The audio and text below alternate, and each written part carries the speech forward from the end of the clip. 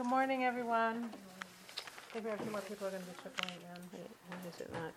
Oh, Jan, I have a little sensory thing, but it can wait until my... Well, what do you want to do? Want to do it now? Okay. Yeah, well, did anybody try to do Netilat Yadayim or say that prayer before they did some work this week? I thought about it. How'd it feel? It's very refreshing, very, you felt light, you felt prepared for what you do. Good. It wasn't a homework assignment. It was just, you just brought something. So I'm trying, because we are delving into landscape, I'm trying to bring a sensory experience each week. So we'll see how many weeks I can keep up with it. And today we're going to talk about cultivated fields and wells. So I brought something for sniffing. This is a bundle of sage. And my parents spend the winters in Arizona, in Tucson, so I go out there and I always go to the, there's a mission and a church and a reservation where I buy the sage. And I like to light it and actually, what's the word, smudge my studio before I work. But I didn't think it would be a good idea to light something here, and I didn't know how you felt about smoke. Yeah. So, but the smell is really pungent if you just kind of put your face up to the bag. And the interesting thing is sage turns out to have antibiotic or antibacterial properties for real. So it actually does purify the air. So just go. Okay. Pass that around. Okay. If you want to smell, or if you can. I lost it in the dark from working for 50 years. Oh, for real? Well, if anything could bring it back, it might be the sage. So yeah. So. Go ahead. Sharon, I'm going to give you your olfactory. Yeah. Good. So just enjoy that. This smell like a star. Good morning. If you take a look at your roadmap, what I will always do every week is put on what I call a learning journal. So if you're not here for some reason, if you've listened to the recording, if you've not listened to the recording, I always want to just put in a couple of the key ideas or things that I want to keep in the conversation. So kind of looking back, like here's the key points that we talked about, and also if at the end of the class you want to go like, well, what were some of the key ideas in addition to your own? Marla's got a sketch pad and your own sketches and ideas and things. It'll be in that learning journal. So there were a couple really critical. Good morning. Hi, Nessa. Boker nice to see you. There were a couple really big philosophical ideas that we're starting to want to play around with in this class that we'll keep coming back to. First was that idea of the creation of art. I call it a theological event, if you remember talking about it as godly, sacred, holy, that the creation of art is this event that happens. And we read a few quotes between a person's vision, creation happens, artistic things happen, the theological, holy, artistic between a vision and something that you see, that's what the person brings to it. And what they do, and it creates a space in between. But also to the extent that all art is about comparing, contrasting, looking at shapes, one word against another, one sound against another, that's harmony. That all those things, that any time you position one thing against another or look at something a different way and create that moment for a person who's listening or watching what you do is where they can see how that you've put things together or moved things or saw something that wasn't there before, put them in relationship to something else. And I'm going to say that again. When you do art, you put things, images, colors, materials in relationship to something else. That in that side of that, in that moment, that's what Professor Fishbane says is one of the ways in our embodied, actual, experienced world that we feel the sacred. I want to come back to that word relationship. So it's not like you can look at the relationships between how he put things here, right? You look between one thing and another. We're not going to be talking about Thomas Hart Benton right now, but we both do, then I really love this picture. But a Jewish way of thinking about the sacred is what we do is in relationship. So again, artists are doing things that are profoundly significant from a Jewish perspective as Jewish artists. We do things in relationship as Jews. In relationship with God, if you will, in relationship with the land. We're going to talk about that in a second. And for sure, everything in Judaism that is in relationship has to turn to relationships with others. All right? There is not a Jewish ritual, anything to do that seems the most far-flung of all. Okay? Sitting in a sukkah has to do with relationships with others. Pretty much you can connect the dots back. And that's why I just want to keep putting how front and center how I think how essential it is that art be considered really holy and important work. And for all of you as Jewish artists to be able to sort of sit in that idea a little bit about what am I doing in terms of comparing, contrasting relationships. So you're all doing, from my perspective, really holy work. So it's not just something that we do. Second, I want to come back to the idea of what landscape is. And we started to talk about, Philip said, inner landscape. It's not just what I see, but we also use the word that landscapes are constructed. We bring who we are, we bring our culture to a view of landscape, and this is a really good example, by the way. This is a very political painting, even though this is a very political painting. To the particular culture that we come from has something to do with landscape, all right? But it's also, the third thing I want to say is particular landscapes are rooted in particular places. And that last theme, we looked at the text from Abraham, Lech lecha el haaretz asher areka. Lech lecha me artzecha mi moladetecha mi beit avicha el haaretz asher areka. Go forth from where you were rooted, your home landscape, and create a new landscape. That the move to Israel is a specific move that Abraham was told with God because of the relationship between God and Israel, that a particular landscape is going to be tied up to in that relationship. So Jewish art, and from the perspective of the Torah, when we're looking at landscapes, there's purpose to them. We're going to see it today when we look at fields and wells. All right, it's not just a random beautiful landscape from the perspective of the Torah or from all Jewish texts and history. It's that the landscape of the land of Israel, even if we're not living in the land of Israel, hi fellas, and even if the particular art piece is not about the land of Israel at all, will reflect this notion of create a landscape, a fashion. I had a word for it, that kind of articulate a kind of specific landscape that is created. Now, one of the things that happens to me when I'm teaching a class is that I'll start seeing things all over the place, in the news, on the radio, NPR, that has something to do with what we're talking about in class, even though it has nothing to do with what we talked about. So this week, I was reading the art section in the middle of the week on Tuesday in the New York Times, and there was a review of 4 different jazz groups that were playing in New York, and how the jazz critic was going like, these are all Chicago jazz musicians. And he talked about, so I was thinking about particular places. Certain landscapes are identified with specific places. If you remember, we looked at the thing from, was talking about the rivers, and we talked about the river, the water in the land of Israel that comes down. Do you remember we did this? Right? What's the water of the land of Israel? What does it teach?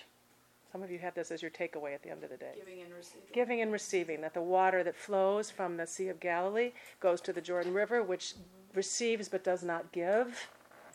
You know, you'll like this concept. That constitutes, hi Trudy, hi.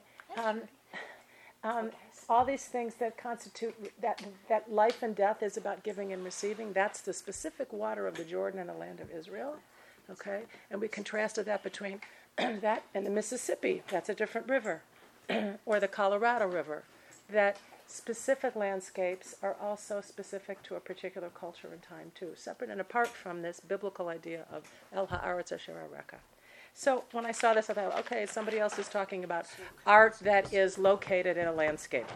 So this is about jazz in Chicago. By the way, there's an exhibition of musicians, photographs taken of musicians in Maxwell Street, which is on at the moment. Sure. One of the photographers is somebody we know. Wow. He took the pictures when he was 15 years old. He's now 60. Where's the exhibit? I can't remember the address, but I will find In it. I would love to know. It's in Michigan Avenue somewhere. Yeah, be cool. So he writes about. I thought it. So this. No, it's some small gallery. I'm not sure what it is. This is what he said about Chicago jazz. And those of you who know music, you know, New Orleans jazz and St. Louis jazz and Chicago are all considered slightly different versions. Oh, yeah. So it's a landscape and a culture, art. I thought of the community, and when hearing these records, with a city and its musicians' daily working lives as the link. There are some categorical differences among them. You can try. So he just says that there's such a thing as Chicago jazz, and even in New York you can hear it. So that's him. All right. Chicago hot dogs. For sure. Chicago Sure. pizza. That's also true. Now, briefly, 3 things about water we said. I really want to scoop everybody up because people who weren't here, just bring everybody into the flow. Okay. First, I have the one from last week. We'll get you a copy. First, water is mythological. If you remember, we looked at the beginning of Brightsheet that there's a mythological component to water as it's created. Okay. Then we talked about the Hebrews are the people who cross over. Ivrim are people who cross over a body of water. That's also who we are. That's part of the Abraham experience. Is a crossing over bodies of water are significant. Song of the Sea crossing through water on the way back forms us as a people. So we have a lot of movement in the Torah as moving through water. Abraham goes. Jacob wrestles with the angel on the other side of the river all night long as he comes back into the land. So in the book of Joshua, all of the people cross into after they've been wandering for 40 years, they cross from the Jordan into the land. So the word Ivri, the Hebrew word Ivrit, Hebrew, we are Ivrim, means people who are crossing over. And that crossing over isn't traversing through a desert. The word crossing over really means crossing over a body of water, specifically a river. So that's a big piece. All right? And finally, the one thing that we didn't say about water, but you'll find all over the Psalms, the prophetic works, it's in the Siddur if you just start looking for it, is the use of water as a metaphor for the miraculous. I'm like, oh my God, see that you're fleeing, Jordan that you're skipping, all right? That kind of poetic hyperbole and that kind of use of language with water, we didn't hone in on it because I don't think it's really specific to, most cultures use water in this metaphoric way, but I wanted to make sure that we talked about it. You'll see lots of use of water. Water flowing from Jerusalem, like Torah and wisdom from God out into the world, or the natural order of water turning and stuff. Phyllis, I see the hand up. Water also is it stands for rebirth. Correct. And Rebirth. Yeah. rebirth. Yeah. We'll talk about Mayim Chayim. The word mikvah is called Mayim Chayim, living water. Okay. And a lot of those kind of metaphoric use of water, which we didn't talk about last week, and now I want to move on to fields and wells. We're talking about different kind of water, a contained water. All right.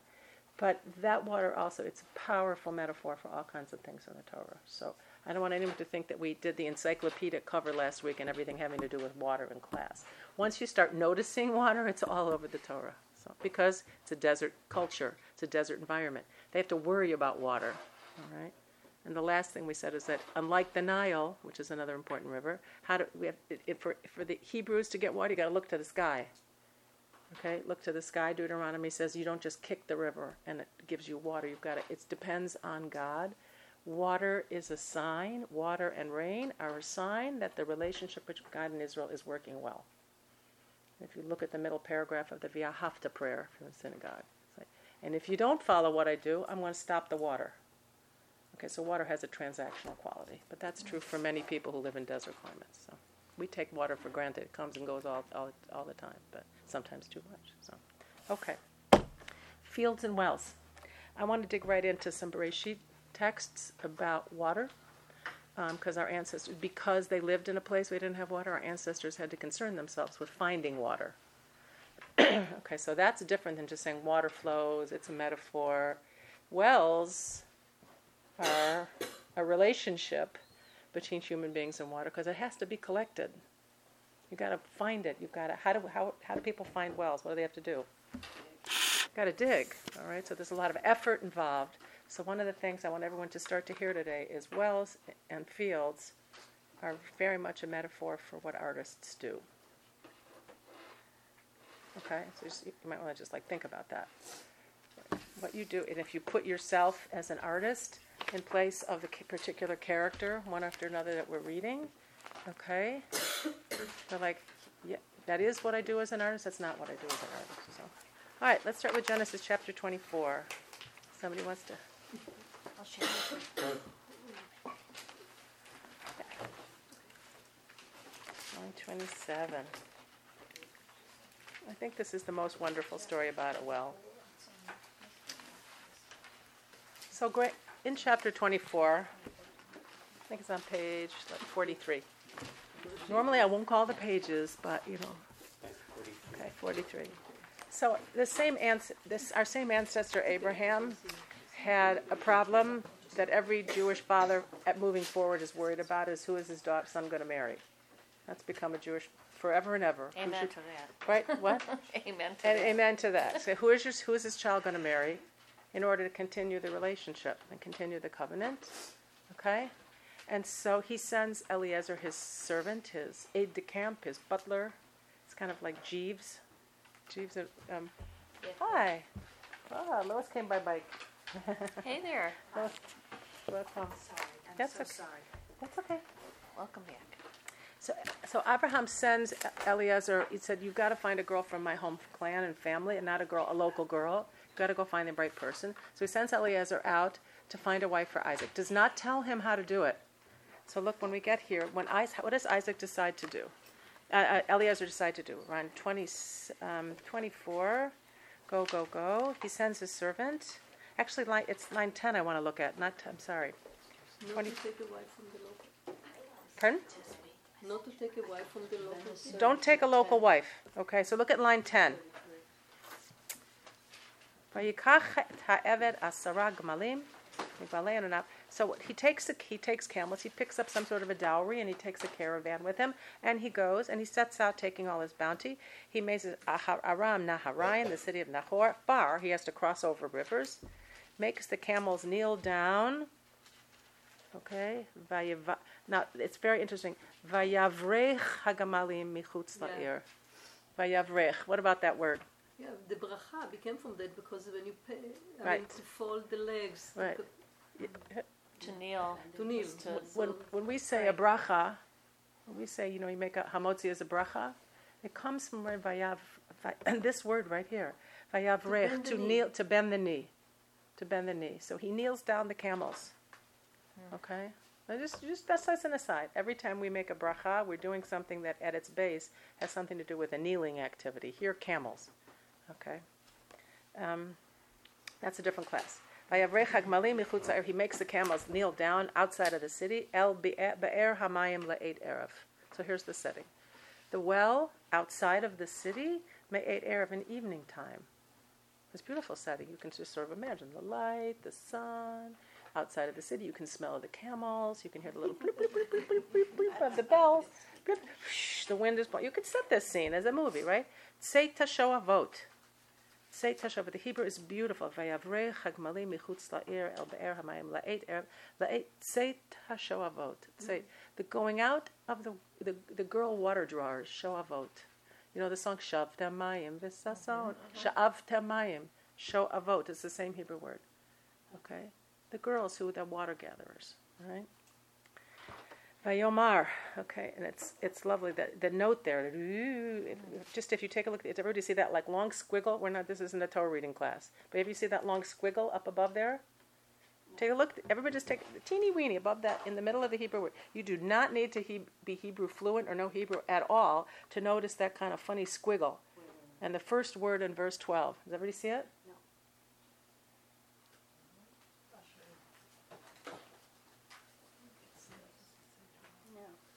Are you talking about in the word Vayomer? Yes, Vayomar. Vayomar. Vayomar, right above the mem? Right above the mem. Okay. Good luck on that. Want everybody to see it, right? Tiny. I have trifocals and I can't see it. It's teeny. Very hard to see. Hebrew texts will tell you when you need to see your eye doctor, by the way. When you're going like this, time to go. Okay? Does everybody see? It's teeny, but I want everyone to see it. Okay? Right? It kind of looks like this. All right? Yeah. So how do you? The Hebrew word for this, I was not planning to teach this, but it's a good aside. It's called the shalshelet.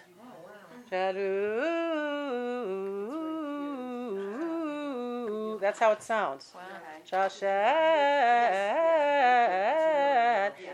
This particular note only appears, there are musicians here, it only appears 4 or 5 times in the entire Torah. Wow. Wow. And it appears the other place it is when Joseph's being seduced by Potiphar's wife. he rejects her. Okay. And another is Moses. The last time, until his brother Aaron is inducted to become the Kohen, Moses is the one offering the sacrifices for the people. And the last time he does it is, and so people often say that this is a shalshel. It indicates hesitation.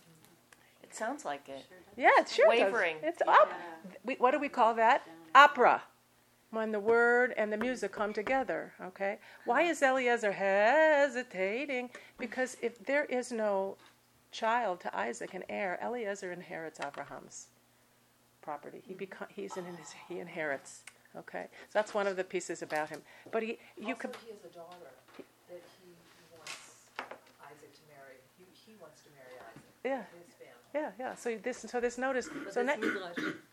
pardon? Yeah. That's Midrash. Yeah, this is Midrash, but this is beautiful because, the reading of the Torah as a text is operatic, and we're sitting and don't realize that. So sometimes if you look at the notes, heightened emotion, making space between what the text says and the emotion, or the commentaries behind it, like the story, like Eliezer's daughter doesn't appear in the Torah, but we know that from the tradition. So those are artistic art forms that are creating space of meaning through the music.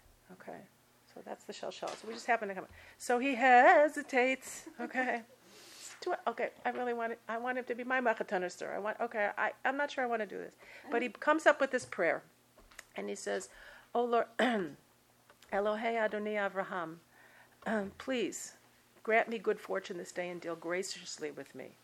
Okay, here I stand by the spring. Okay, here he says, Hine anochi nitzav el ein hamayim. Ein hamayim means the eye of the water. Source. Pardon, the source of the water. Ein is a really interesting word. Nessie is right. When Nessie's here, like she's always like my Hebrew class. Ein is the source, the essential point from which it comes. But it has the word ayin in it too, doesn't it? All right? Okay. The essential point of the water. And the daughters, who are the children of the city, go out to draw the water. I just want to get that. They go out. They stand as they come out. Let the maiden to whom I say, "Please lower your jar that I may drink," who will say to me, "Hatina chadech eshteva amra shtei v'gam gmalecha ashke." You drink, and I'll also give water to your camels. Ota hochachti la'avdecha leYitzchak. That's the one. Proof. This is how you make a shidduch. It used to be easier, I guess. Okay. This is the one for whom you've decreed your servant Isaac. Thereby, uva eda, and then I shall know, ki asita chesed im Adoni, that you've done chesed for me. You've dealt graciously for me. Now, you want to write down the word chesed in this context too, because we're going to see it in another minute. Chesed as this kind of loving kindness, that you're doing something for me for no reason, just because. Chesed. We call it deeds of loving kindness. That doesn't quite get the flavor of without expectation of compensation in any way. Okay, so you've done chesed for me. All right. So sure enough, here comes this girl. He had Vayhihu keterem kilala daber. I love the Torah. Scarcely had he finished speaking when? No sooner was it said than done. Right. Okay. So you should feel like the hand of God. No sooner was it said when Rebekah, who was born to Betuel, son of Milcah, the wife of Abraham's brother Nahor, Mishpacha, came out with a jar on her shoulder. The maiden was beautiful, a virgin whom no man had known. She went down to the spring. Vatered ha'ayina. She went down to the source of the spring. Vatimale chada vata'al. She went down and she filled her pitcher and raised it up. Okay. The servant ran towards her and said, "Please let me sip a little water from your jar." Shtei Adoni. She says, "Drink, my lord." And she quickly lowered her jar upon her hand and let him drink. Now, has anybody picked up a big bucket of water? It's heavy. Just remember, so everyone should just sort of the physical sensation of a big thing of water is not lightness. It's heaviness, okay? But the text kind of moves us through as if she's doing this in a very light, strong way. When she let him drink his fill, she said, "I'll also draw water for your camels until they finish drinking." Camels do not just have a little sip. Okay? So the amount of effort and hard work that she's doing, the amount of schlepping and heavy water, she's going down and picking up, she's going down and picking up, is really quite intense. Quickly emptying her jar into the trough. Vatimaher, the word vatimaher, is she quickly. She's sort of, you see this, what kind of person, what have we learned about Rebecca already? She's not lazy. She's not lazy. And she's strong. It's reasons. Yes. Yeah, she's what? yeah. She wants to please. She wants to please. Sharon, I didn't hear her say, yeah. Zrizos. Zrizut. She's Zrizut. She's She quickly energetic. Yeah. Yeah, energetic. Yeah. That's what I thought you said. Okay. A schnelle Hand. Yeah. And she hurried, okay? And then she went back and then she drew for all the water, all right? And it's at this moment he says, "Who are you?" He's got the nose rings and everything. He says, "Who are you?" And then identifies who she is.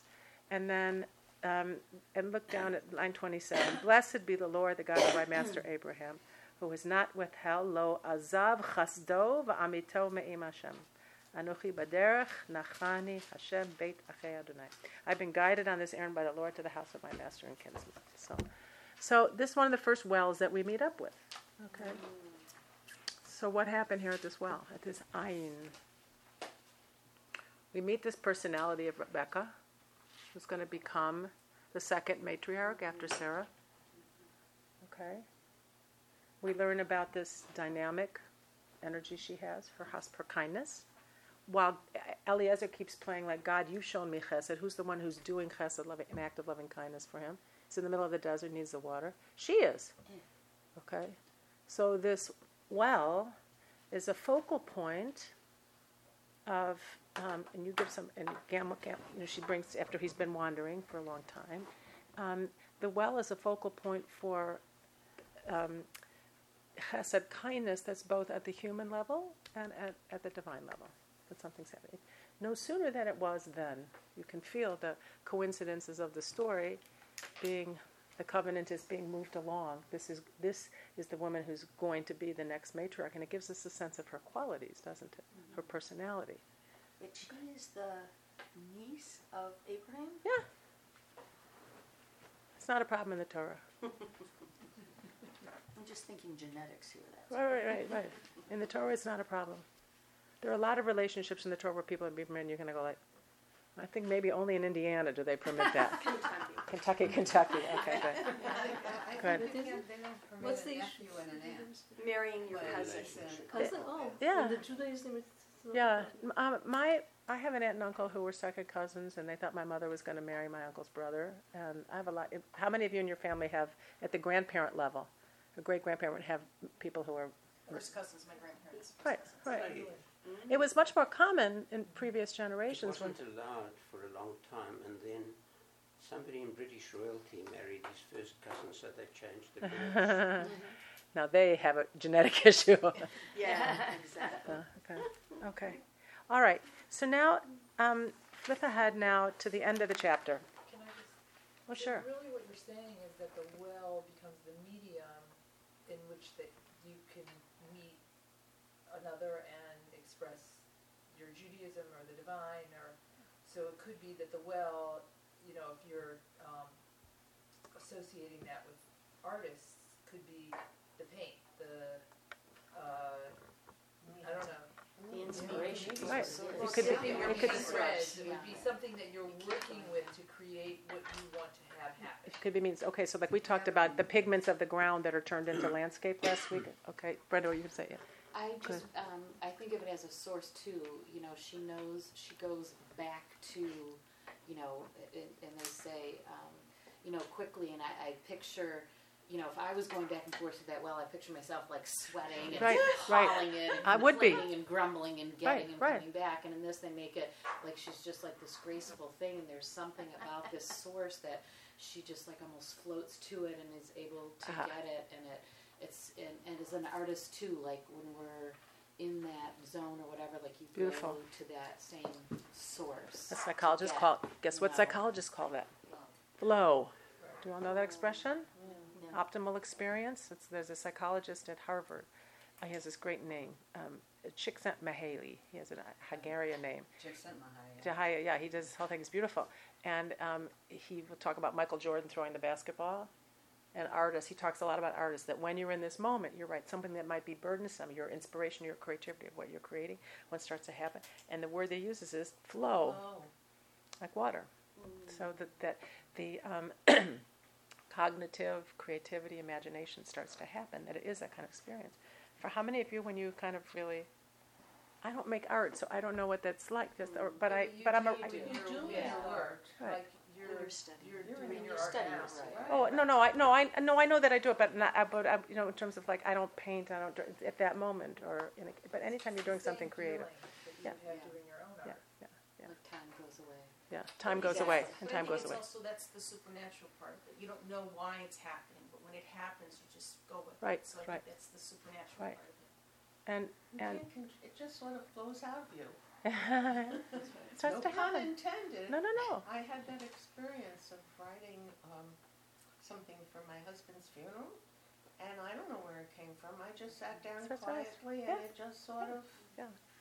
came out of me. But Rebecca, No plan, organization, intellectual, that's right. and it was organized. I mean, it wasn't just That's great. flowed. That's great. It But- comes in one piece sometimes. The whole Yeah. thing, Yeah. occasionally. You're lucky. Creative juices is good too. Juices, but juices are also like water. Right. I mean, But they're liquid. But Rebecca is an interesting because it's happening to her with great effort. At the same time that something's happening, and the other thing is Eliezer is witnessing this. He's noticed this. Like there's an art form. What he's basically saying is, God, let me recognize the art form of the choosing of this, of the choosing of the next matriarch for this family. Okay, he witnesses it. He participates in her artistry. All right, but it's coming to her with what seems graceless and effortless, but she's working hard. Right. And it's all happening at that time. So it's actually a really beautiful model of how things come together with some kind of flow. All right. But a lot of work goes into being able to do things effortlessly. Correct. To do what? To do things effortlessly, she can't carry that water without having carried a lot of water for a very long time. Yes. You can't do it. Yes. Yitzhak Perlman doesn't sit down and just play the violin for the first time from nothing. Right? And the smile he gets on his face before he starts to play is like my legs don't work, but look what I can do with my hands. And the smile is disarming because you realize how many hours he sat and worked his body, that kind of effort to do that. But that applies to anybody who's Correct. trying to reach the high level. Right. How many You know, thousands of photographs I was have you taken in watching here? the swimming trials for the Olympics. I Anything can't like that. believe the amount of work that's gone in, and they swim 100 meters and it's all over. To make that teeny little touch before We someone said it else. last week, work and more work. Right. You know, that's Well, what it's all about. I'm not a great believer in this idea of the creative juices just flow from you. I think it's sitting there with what I do, for days, sometimes weeks, and messing around for hours and hours every day. Yeah. And then something looks right, and you say, oh, well, that's what I was looking for. Right. And then you start again, and you realize it wasn't what you were looking for. Right. I think it's the energy that goes in. We have to set the scene, set the stage, and I guess I would say it's the interconnectedness of the inspiration and the effort. That there's a moment when something happens, that that there's something that the effort, there must be something you go like, that's the one. So, There's a film that was made with Yitzhak Perlman doing klezmer. oh yeah, I love that movie. And there is a moment there where he catches the spirit of that music with the other players, and you see it. You see it happen. He performed that concert like 2 summers ago with the cantor. This is longer ago. And this was done in Europe, and he had never Beautiful. played klezmer This is before. good. Well, he got into it. Yeah. And that was the moment that he got into it. So I want everyone to know why Yitzhak is Rebecca's the right shidduch for Yitzhak. So flip ahead to the end of the chapter line 20, about 58. They take her home and say, do you want to go with this man who you've never seen before, sight unseen, to marry some man you've never seen? She says, yeah, I'll go. No problem. I'm going. She gets out of her house. Okay. She didn't have to draw water anymore for her dad. Right. They go, will you go with this man? She says, I'll go. So they send off their sister Rebecca and her nurse, along with Abraham's servant and men. And they bless her in saying, Achotenu at hayi la'alfei revava v'yirash zarech et shar son'av. By the way, this is what people will say at a bedekin, if you ever go to a Jewish wedding. Okay, this is one of the traditional things to say at the wedding to the bride. Then Rebecca and her maids arose, mounted the camels, followed the man, and the servant took Rebecca and went his way. Now, what's Isaac doing? Isaac had come back from the city of Lasuach b'stei lifnot arev. So he's Lasuach. Lasuach means to walk around, but it also has the word sicha, the word to talk. So in rabbinic tradition, what is Yitzchak doing? He's walking around and he creates the mincha service because he's really praying. Lasuach b'eit arev in the afternoon. How do we know? What the rabbis say later is, how do we know that we're supposed to pray mincha? And they give the example of Yitzchak, who was praying le'eit erev upon evening time, in the late afternoon. He was walking, and he saw the camels approaching. Now he's at Be'er L'chai Ro'i. Now there's an interesting Be'er, the well to the God who sees me. Be'er L'chai Ro'i is the name of the place. Okay, which is also the well that where Hagar in previous time, Ishmael's and Hagar, where she was when she was chased away from home. We're not going to read that right now because it's the Torah reading for Rosh Hashanah. Stay tuned; it's coming up in a couple months. If you want to catch up, all right, or get back to, all right. But he also seems to be wandering around a well of the God who sees me. And it's at that moment he walks out, looks up, sees the camels approaching. It's romantic, so we have to read it. Raising her eyes, she saw Isaac. And she alights from the camel and she says, Mi ha'ish halazeh ha'olech basadeh likwatenu. Who's that man walking over there? She says, that's my master Isaac. So she takes off her scarf and covers herself. So that's how we know that they're meant to be with each other. Because he's a well. He wanders around. He's doing what my colleague did, mindful walking meditation. He's walking around this well of a source where God sees me, because he identifies as a place where God is. Be'er l'chai ro'i.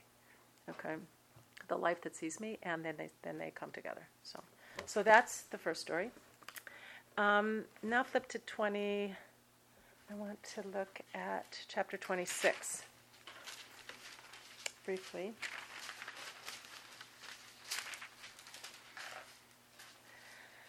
Actually, for time reasons. So one of the things that when skip ahead to line 12. One of the things, wells become really important because for all of the patriarchs, there's famine all the time. Abraham comes into the land and he has to leave again because there's famine. There's famine in Isaac's time. In Jacob's time, there's famine, and so that's when he sends the brothers down to Egypt and they find Joseph again. So there's this notion, this metaphor in the Torah also of when there's famine, there's nothing. You need to find something that stirs people on to start migrating and moving. We know this today. Mm-hmm. All right? Famine makes people leave their landscape and look for another one. All right? So one of the things that Isaac is identified with, okay, is he becomes very wealthy. He has a lot of flocks. All right? So in line 17 on page 50, Isaac departed and camped in the Wadi of Gerar where he settled. He dug wells which had been dug in the days of his father Abraham, and which the Philistines had stopped up after Abraham's death. Vayachpor et be'erot hamayim asher chafru b'yemei Abraham. All right. Someone just notices he's in the business of digging wells which have been covered over.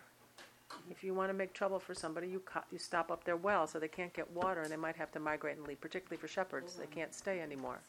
All right.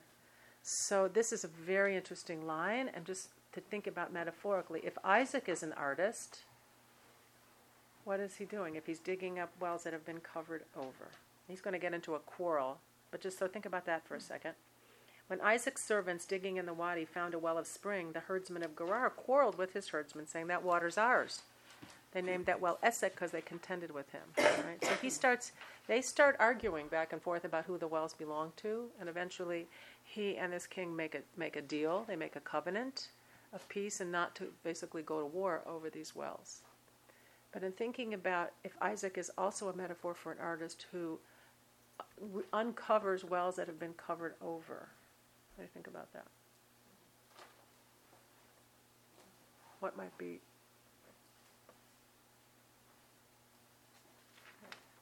I don't know exactly, but it's an exploration and a discovery and a renewal.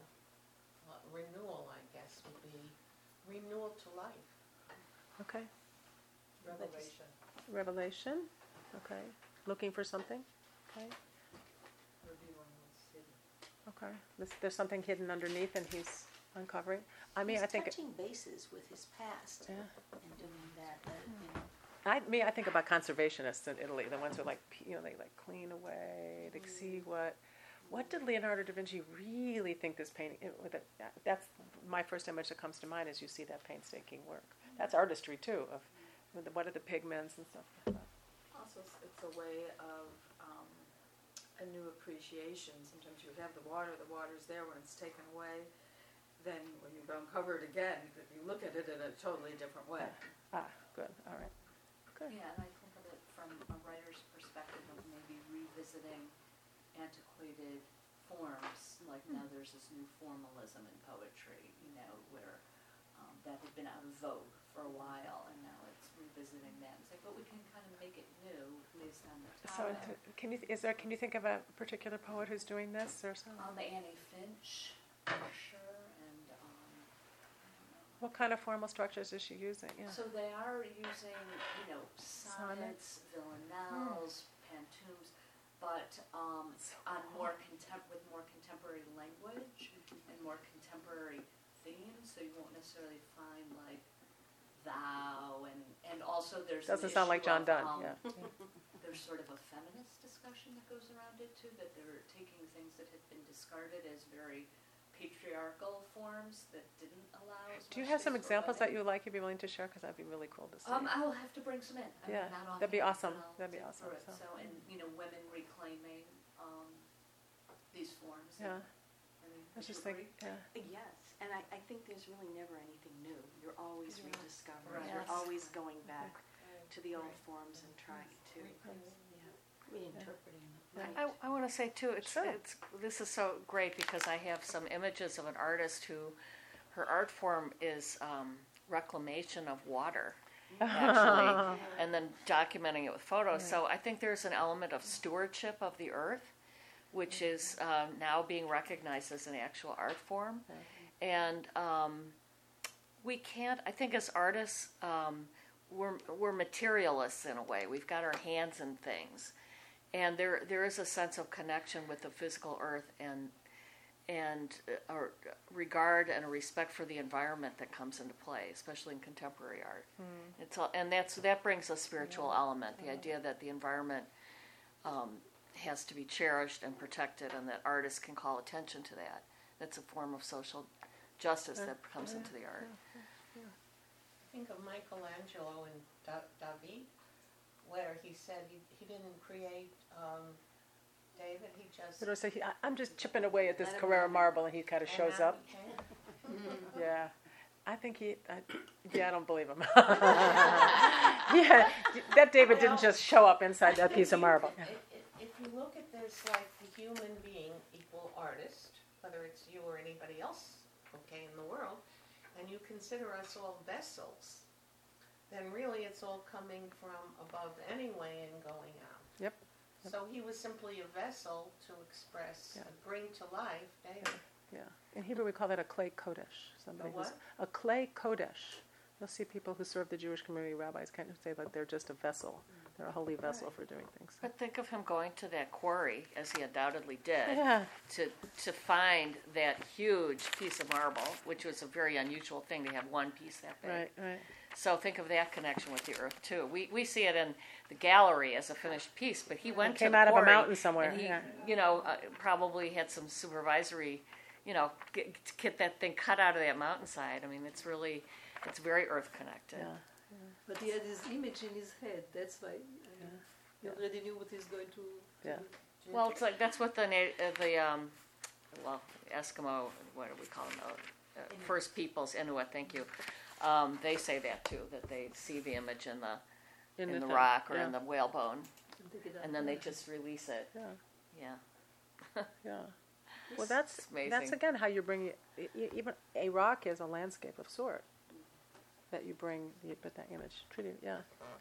It sort of also reminds me, looking at this, of the way when we came back to Israel and reclaimed the land that had gone to desert, that we uncovered the wells. Yep.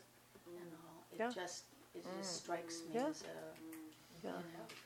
Do people know now that Israel, which has very little water, is like a 95% water sufficient now because they figured out reclaiming water, and it's like the global expert in water reclamation. So they recycle. Pardon? Yeah. It's amazing. It's amazing. And that's a good thing because that's drip irrigation thing. right. They figured out that technology. They figured out the technology. That's going to be More more scarce than important. oil and more Right. valuable Yeah. as time goes forward. So All right. they brought life. Yeah. They rejuvenated life. Yeah. So, but you see it here. All right. I want to flip ahead. Look at the book of Ruth, 1741, because we need to have a field, not just a well of water. And then I want to go back and look at a couple of Hasidic texts because they're so great. 1741. Vayehi b'mei shvot hashoftim, vayehi ra'a ba'aretz. There was a famine in the land. Vayelech ish, a man from Beit Lechem, went to live in the stay Moab, in the fields of Moab.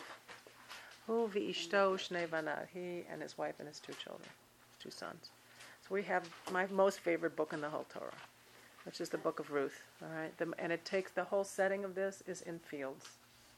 Not in a Jerusalem, not in a city, not anywhere, but in some fields during the barley harvest. All right.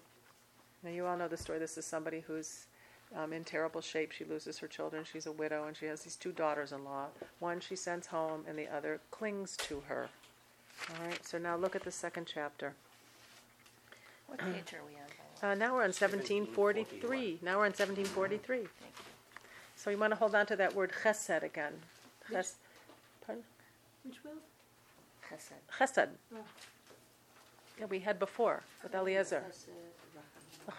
With Eliezer. Okay, in chapter 2, Naomi had a kinsman whose name was Boaz. And Ruth the Moabite says, I'll go glean. Okay. Elchana hasadeh va'alakta bashbalim. Achar asher. Okay, I'll go out to the fields and I'll start gleaning. Maybe I will find favor in someone's eyes. Maybe someone will permit me as a poor person to glean at the back and take what is left behind. That's an essential kind of farming in the Torah. That if you're mowing the lawn, you have to leave the corners for somebody to come by. That's called pe'ah, but also leket, right? And shichacha. There's a kind of, if you're gleaning and you leave some stuff behind, you are not allowed to go back and get it. You must leave it for somebody to come along with dignity and collect. It's an obligation to do that. So those are Jewish farming laws. So I say, like, you're supposed to mow your lawn and leave a corner open on the side. Okay, I'd like to go to the fields and glean. Someone will show me kindness. Will show me. Vatome lechi biti, go, lechi. Vatelech vatavo vatelaket basadeh acharei hakotzrim. So she goes, and she comes, and she gleans in the field after the reapers. Okay, and vayeker mikra, and as luck would have it, and so it is again. It was the field of Boaz, who was from the family of Elimelech. I mean, think about this. Is also about seeking a wife in fields and wells and the role it plays in that continuity and that moving forth of life in that way. Boaz comes and they all greet him, and he looks up and he says, Vayana, who's that? Who's that Na'ara? She says, oh, she's just a Moabite girl. Okay, she's an alien. She's a stranger. She's not one of us, and she's from one of the tribes that we're not supposed to commingle with. Okay. She's come back with Naomi, Mistei Moab, from the fields of Moab. So there's the fields of Moab, and then there's the fields of Boaz here. And he says, let her just glean and collect what she wants. And she's been on her feet, and she's rested but little. Okay. And then Boaz says to her, listen to me, don't go glean in another field, and don't go elsewhere. Stay close to my girl so she won't be bothered. Keep your eyes on the field. Okay. Einayich basadeh. See the word einayich, your eyes? It's the same word as ein, as that well. Keep your eyes on the field. Okay? Okay, keep focused on this field where you are reaping. V'halacht achrein, and go after the reapers. And I have told the fellows here not to bother you. V'tzamit v'halacht el hakelim v'shatit me'asher yishem. And they will and they will give you some water too, and the water drawers will also drink some of that the men have drawn. You see, no Rebecca here. All right? The men will draw some water. And look what she says. Vatipol al paneha vatishtachu. She falls on her face, vatishtachu arts, and she falls down and puts her on the aretz, on the land. It's not just, I think it's not just emotion that she falls on her face. The landscape almost, she puts herself physically into this landscape. Vatomre lav madua matzati chen beinecha lahakireni. How have I found favor that you see me, that you acknowledge me, that you see me not as alien. Va'anochi nochriya, but I'm strange. I'm a stranger here. Okay. Now look what he says. Vaya'an Boaz vayimela. Hugad li kol asher asit l'chamotech. It's been told to me everything you've done for your mother-in-law after the death of your husband, how you left your father and mother and came to a land you had not known. Okay. Vatelchi el am asher yadat. Okay. You chose to come to this eretz. You've adopted this landscape as your landscape. Everyone should hear the Abraham language here. Ruth is like Abraham. That she's leaving her family of origin. She voluntarily chooses to leich, to go to this landscape for a particular purpose, and to a people you hadn't known before. May God recompense you. And what he basically says to her is that you've done chesed you've done chesed, and I think the word appears in a minute too. And she says you've done, and that what Boaz does for Ruth is chesed. It comes in the text, and because what Ruth has done is chesed. Okay, by leaving, by choosing this landscape, by caring for her mother-in-law, who has no one else to take care of her, she enables Naomi to be relocated in the landscape, to come back to the landscape, to have the community take care of them. I'm streamlining here because I want to look at the Hasidic text. And then Boaz marries Ruth, that they become integrated and come back to life in this landscape once again. Whereas before, an alien who's not from this landscape and a family who was alienated from the landscape is able to reclaim this landscape as their own through these acts of chesed. So that's why I think that it's the relationship aspect of it is really important here. It's this kindness that's done, just like with Eliezer and Rebecca, and why she's the right one to go back. That Boaz and what I want to know is that Eliezer is not an Israelite, and Naomi and Ruth is not an Israelite. It's very interesting the role that the landscape can absorb even people who are not natively belonging to the land through these acts of chesed. That the Torah, I think, is in some ways is indicating that openness. Like when you want to say we're tribal, the Torah says we can't be tribal. This is about chesed. So it's an interesting message that comes out of a text that you think would say like our land, we belong here, and it is, okay, because it is the covenantal land. But this opening up of relationships and seeing an other through the acts of chesed, I think, is really a critical piece that has to be said there. I think it's both. It's tribal and opening. Right. And giving. Right, I think that's exactly right. I think that they're being reclaimed as family members in a land, but the possibility of the landscape and the land providing for and nurturing people who want to become part of the tribe is permissible. It can absorb it. This eretz can absorb that. That's sort of like a beauty and the oxymoron, which is we confuse opposites. Yes. I mean, I think that's the interesting commingling. Yes. Lightens our body and soul. You're saying the land is tribal, but it's also open. Yeah, well, that's what I'm saying. Like you have two things that come near each other, that the sacred comes in, and the possibility of these two things coming together. So, yeah. Okay, that's what a lot, but we still have a little more. All right, you put your Tanakh aside and take a look at these Hasidic texts. These are commentaries on the passages that we just read in Genesis. So.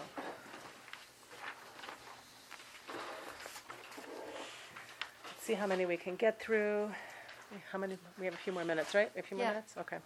Just go like this with the elbow and say. That's fine today. So this is the Sfat Emet. This is the Ger Rebbe who wrote at the beginning of the 20th century, and his usual medium was called the drasha. On Shabbat afternoon, he would give talks to his Hasidim. I don't know where the women were. The guys were probably sitting. They're all sitting there. It must have been amazing, right? But and he speaks. He's just a very unusual Hasidic. How he speaks to, I don't even know how to put it into words. And he was orphaned at a young age, so he was brought up by his grandfather, so he'll often quote his grandfather and teacher. My grandfather and teacher used to say this about the wells, be'er, that the patriarchs dug. Everywhere there is a hidden point of God. We only have to remove the external covering in order to reveal that innermost part, which is called a well of living waters. Be'er mayim chayim. So right? The innermost point, he calls this sometimes chiyut. We only have to, so we talked about Isaac as an uncovering of a well, as an artist, uncovering things, going back to sources, reusing forms. So what is he doing with this? And his writing, by the way, is an art form in and of its own. So,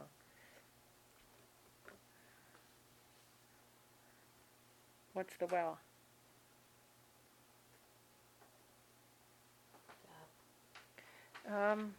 That's a good start.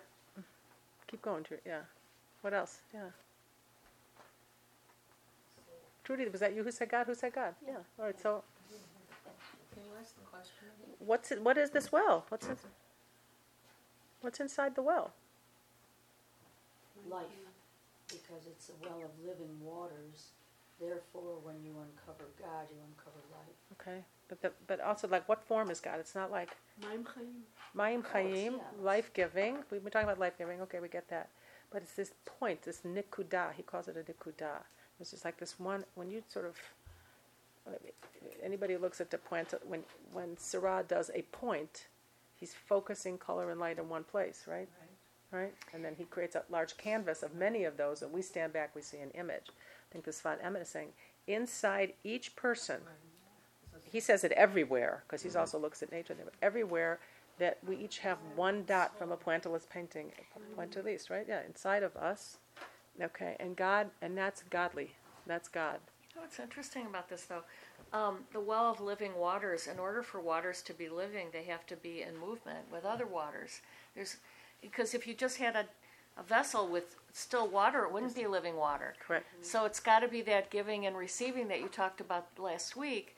And so it sounds like a point, but it's a point like a molecule is a point, and the electrons and I'm not that good at this stuff, but there's constant movement on a molecular level, and that's what this is like too. He also will use the language in the Hebrew. He uses the words of nikudah, a point. He talks about the be'er, but he also will talk about a ma'ayan novea, a flowing well, a flowing stream. That inside the well there's water that's collected, and then there's water that flows. Okay, I just saw you do that with your hand. Just sort of like subterranean, it's flowing through as it's yes. filling up. Yes. All right. So at the same moment, I want him to think about this from the perspective of an artist. That's all, because that's our lens. Okay, is that a well? If it's an artist, if it's artistry, if it's the sacred piece, has this collection where this hidden point of God is, but there's also a flowing aspect to it, so it doesn't stagnate. So you always have to grow, and life has changed. And if you try to stay still, it dies. Yeah. I mean, what you're trying to create just goes dead. Let's look at another one. These are really... He looked... Okay. Now, we didn't look at this one, Vayetze. This is the one where Jacob meets Rachel. Okay? This is beautiful. Jacob, who's just left his mother, Rebecca, he's left home. That's when he has the dream with the ladder. And then he comes to the town, and he is lost. His brother wants to kill him. He's lost in life. He's desperate. He looked... And there was a well in the field, and there were 3 flocks of sheep lying down by it. From there, it was there that it was from that well that the flocks were watered. This is what Jacob sees. Okay? It's really important. He did not sees. He looked. He picked up his eyes and looked. Like Phil's talking about, sometimes you look at a lot of pictures and all of a sudden you see the right one. Mm-hmm. There's an indication here from the Sfat Emet. Jacob, we see, and when you really look, you see something you didn't see before. And this is what he notices. Flocks of sheep by the well. But the stone was large on the mouth of the well, and when all the flocks were gathered there, they would roll the stone off the mouth of the well. And the story goes on, is that Jacob sees this going and going and going.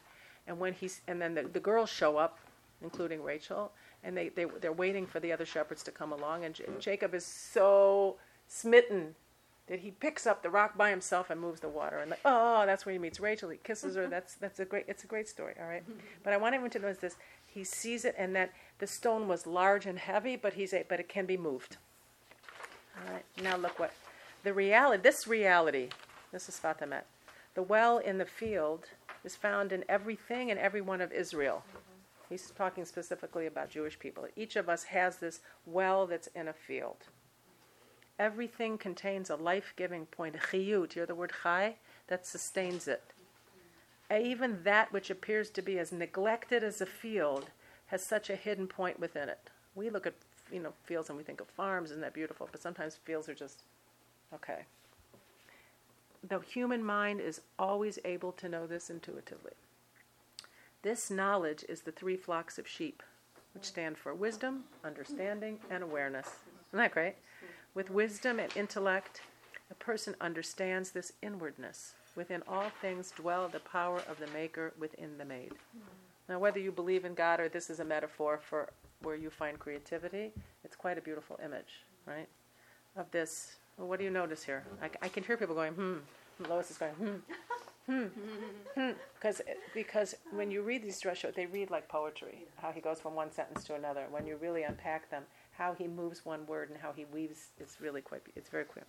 So was there a particular sentence that made you... No, I was thinking all along of St. Teresa of Avila, who talks about the mystic experience. And she says what Philip was saying, that you have to go to the well every day. You have to do the work. But then sometimes the rain of God just comes down upon you with no effort. Right. That's what this... I was thinking of that. Yeah. And I think what the Sfat Emet would say, it's not just without effort. It's because you've attuned yourself to seeing it differently. And that's all, that one day that you're looking, but there are practices that you do so you suddenly are attuned to see what has been there intuitively all the time. So now what does he say? But the stone was large on the mouth of the well. When corporeality spreads forth, there is hiding. Intellect is not always joined to deed. Our physical bodies, the things we do, and literally the corporeal is like the weightiness of our day-to-day lives. I think that's an important distinction. It's not just our bodies are bad and our spirit is good. That isn't the distinction that the Sfat Emet would make, because he believes in the fleshiness and the holiness and but the weightiness of our everyday lives, that we can relate to. The answer to this lies in we're gathered there. Okay? Where's the pasuk for we're gathered there? Okay? The flocks were gathered there. Okay? There is all one's desires in every part of the body and its limbs have to be gathered together as one places oneself in God's hands before each deed. Then they would roll the stone. What did he say? Can't do it alone. You can't do it alone, okay? And you have to have some faith. All right. But what's the process here? Brenda, you're smiling. You thinking about it? I'm not sure. I mean, okay. I just love it. It's just... This one you could read about 50 times, and so like each time you read it, it's like, okay. In a way, you let go. You do the work, and at the same time, you can't control it. You let go, and you place yourself in God's hands. So you offer this as an offering, but you don't know how it's going to shape up in the end. But look at how he's using. It's like every part of you has to be focused on it. Mm-hmm. If you're going to actually place yourself in God's hand, you can't be thinking about something else, or touching something else, or eating something. It's like every single part of you have to gather together and be focused. When we did the thing last week, the name of the blessing for washing of hands is all netilat. Netilat does not mean washing. What does netilah mean? Taking up. What? Lakacha, to take, to gather together.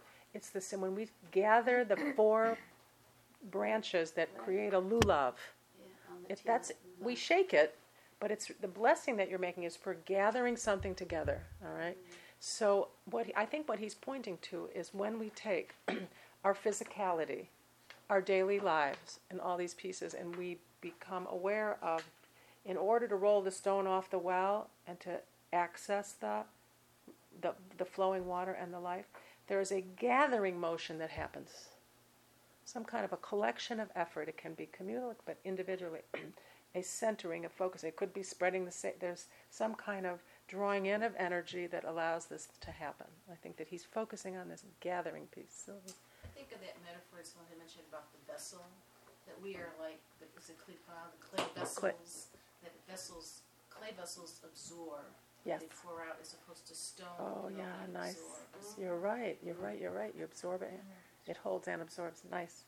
All right, now look what he says. The fact that in Jacob's case, the Torah says, Vayigal, he rolled it off. It looks like the word Vayigal, he revealed. Sharon, this is for you. Is it Sharon or Sharon? You have to tell me. Okay, which would you prefer? Okay, good. He's playing with the Hebrew word. To roll off something, Vayagal, is the same word as it's really close in Vayigal, and he redeemed or revealed. Okay? It means that he found from within himself, for he was the whole of Israel. What makes Jacob one of the patriarchs is that he's a model, a template of a particular kind of a personality in relationship with God that is our grandfather that we model after or think about. He's a tzaddik because so he could found the world in some way, but therefore he revealed it from within himself. So there's something again about this notion of rolling off the top of the well. Svatama is playing with this text to say that when you do, there's a seeing. What are the steps in this artistic process? There's a noticing and seeing, like, oh, some animals over there, wisdom, spiritual. I kind of see something there that it looks like nothing, but I notice. Then there's this gathering motion of all the corporality and everything else about our lives, everything we are, in order to tap into. And then there's this revealing, the rolling off of the well. It allows that access to come. So, yeah. I'm so struck by the mouth of the well. That it's this personified, being a poet, and so revealed, as if somebody has been, as if the well has not been, the gag has been taken off the well, and in that sense, so very much like this personified, this relationship between the well and and Jacob. This is lovely. You and I did not plan this, but in other of his drashot, well, and I never just met today, but we didn't plan. In many other drashot on this same Shabbat, the same parsha, he will talk about the relationship between this gesture and prayer, speaking, interpreting. In other places, he talks about the be'er is be'er, to explain. So he talks a lot about the use of the mouth to release these kind of activities all over the place. So 100%. You've got a Hasidic soul. Yeah. I was kind of thinking along the same lines, but I was thinking of it instead of the mouth, but I was thinking of a blindfold, and then the same kind of revelation. And the word you said that strikes me, that brings it all together, is an awareness that all of that is already there. Yeah. Everything is already there. Yeah. And then when you connect and get in and the blindfold comes off, it all comes together. Yeah. It wasn't really spread out. Yeah. When we have an awareness, I want everyone to sense that this is a Hasidic Rebbe talking. He's not saying, if you do this, and this, then you will be. Right. He's telling all of them, you have this. It's inside of you. Okay, the spark is there. It's already flowing and holding something. Okay, it's only a question of noticing, focusing, paying attention to, gathering your forces together all week long, and then doing the effort to do that. Now he has ways of how you go about doing that, but it's there already in you. That's why he's very amazing in that way. Yeah. What came to my mind was a stone on the ground, and the stone can be pretty heavy, and you struggle to lift it off, and when you lift it off, what do you see? You see insects. A world of worms or things. So you see life hiding underneath. Yeah, something like that. All right, let's do one more. This is the last one. And this one extends one step more, this whole notion of fields and presence.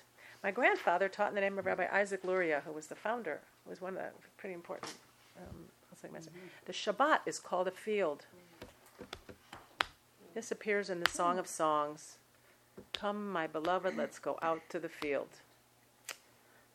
This world is a wilderness, one where there is no sign of God's providence. Brenda, you're going to like this. On Shabbat, it's called a field, ready to be seeded. Then the power of inwardness, the divine life point within it is aroused, and it receives its seed. On this basis, we can understand that. Wait, let's hold on for a second. So what does he say? What is Shabbat? Why is Shabbat a field? L'cha dodi netzeh l'sadeh. What? It seems like he's contrasting it to the world that's a wilderness, that there's like a receptivity, and like it's sort of fertile and calm and open.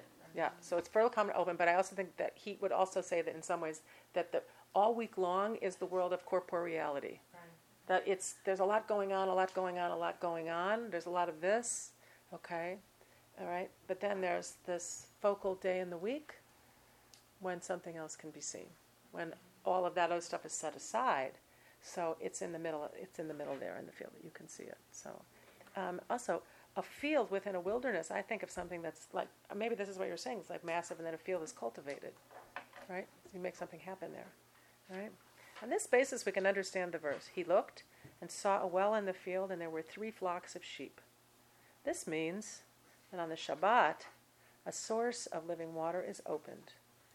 This is a well in a field. The 3 flocks of sheep are Israel, engaging themselves towards God with all their heart, soul, and might.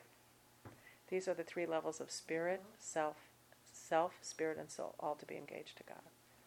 Right. So whatever you think about Shabbat, just want as a metaphor here. Yeah. Right. I think that one other element, when the camels were lying down and the 3 sheep flocks are lying down, there's also a humility. Oh yeah, because from that knee word, vayavrech, kneeling down. You humble yourself before something bigger. I mean, a camel is a big, tall animal, and when it kind of like brings itself down. I think Shabbat is like a blank slate where you can start over tomorrow. Oh, wow. Yeah. And, it's a day of rest, all the rules. Like reset button. Yeah, Right. like reset button. So I think he's saying that too, is that it's reset because all this stuff comes to an end, that you reset. But what he's also saying is because you're resetting, there is the possibility of noticing there's a well there. I can uncover that well. What's inside. It allows the other things in that moment of reset. Because when you're resetting, what you're really saying is, I'm laying that aside for open space. And that's what he's saying is when the space is open, then you can see that stuff. Well, that's wells and fields. Let's take a break. Yeah, take a break and come back and we'll look at some pictures. How was your trip? It was great. It was Get some air flow.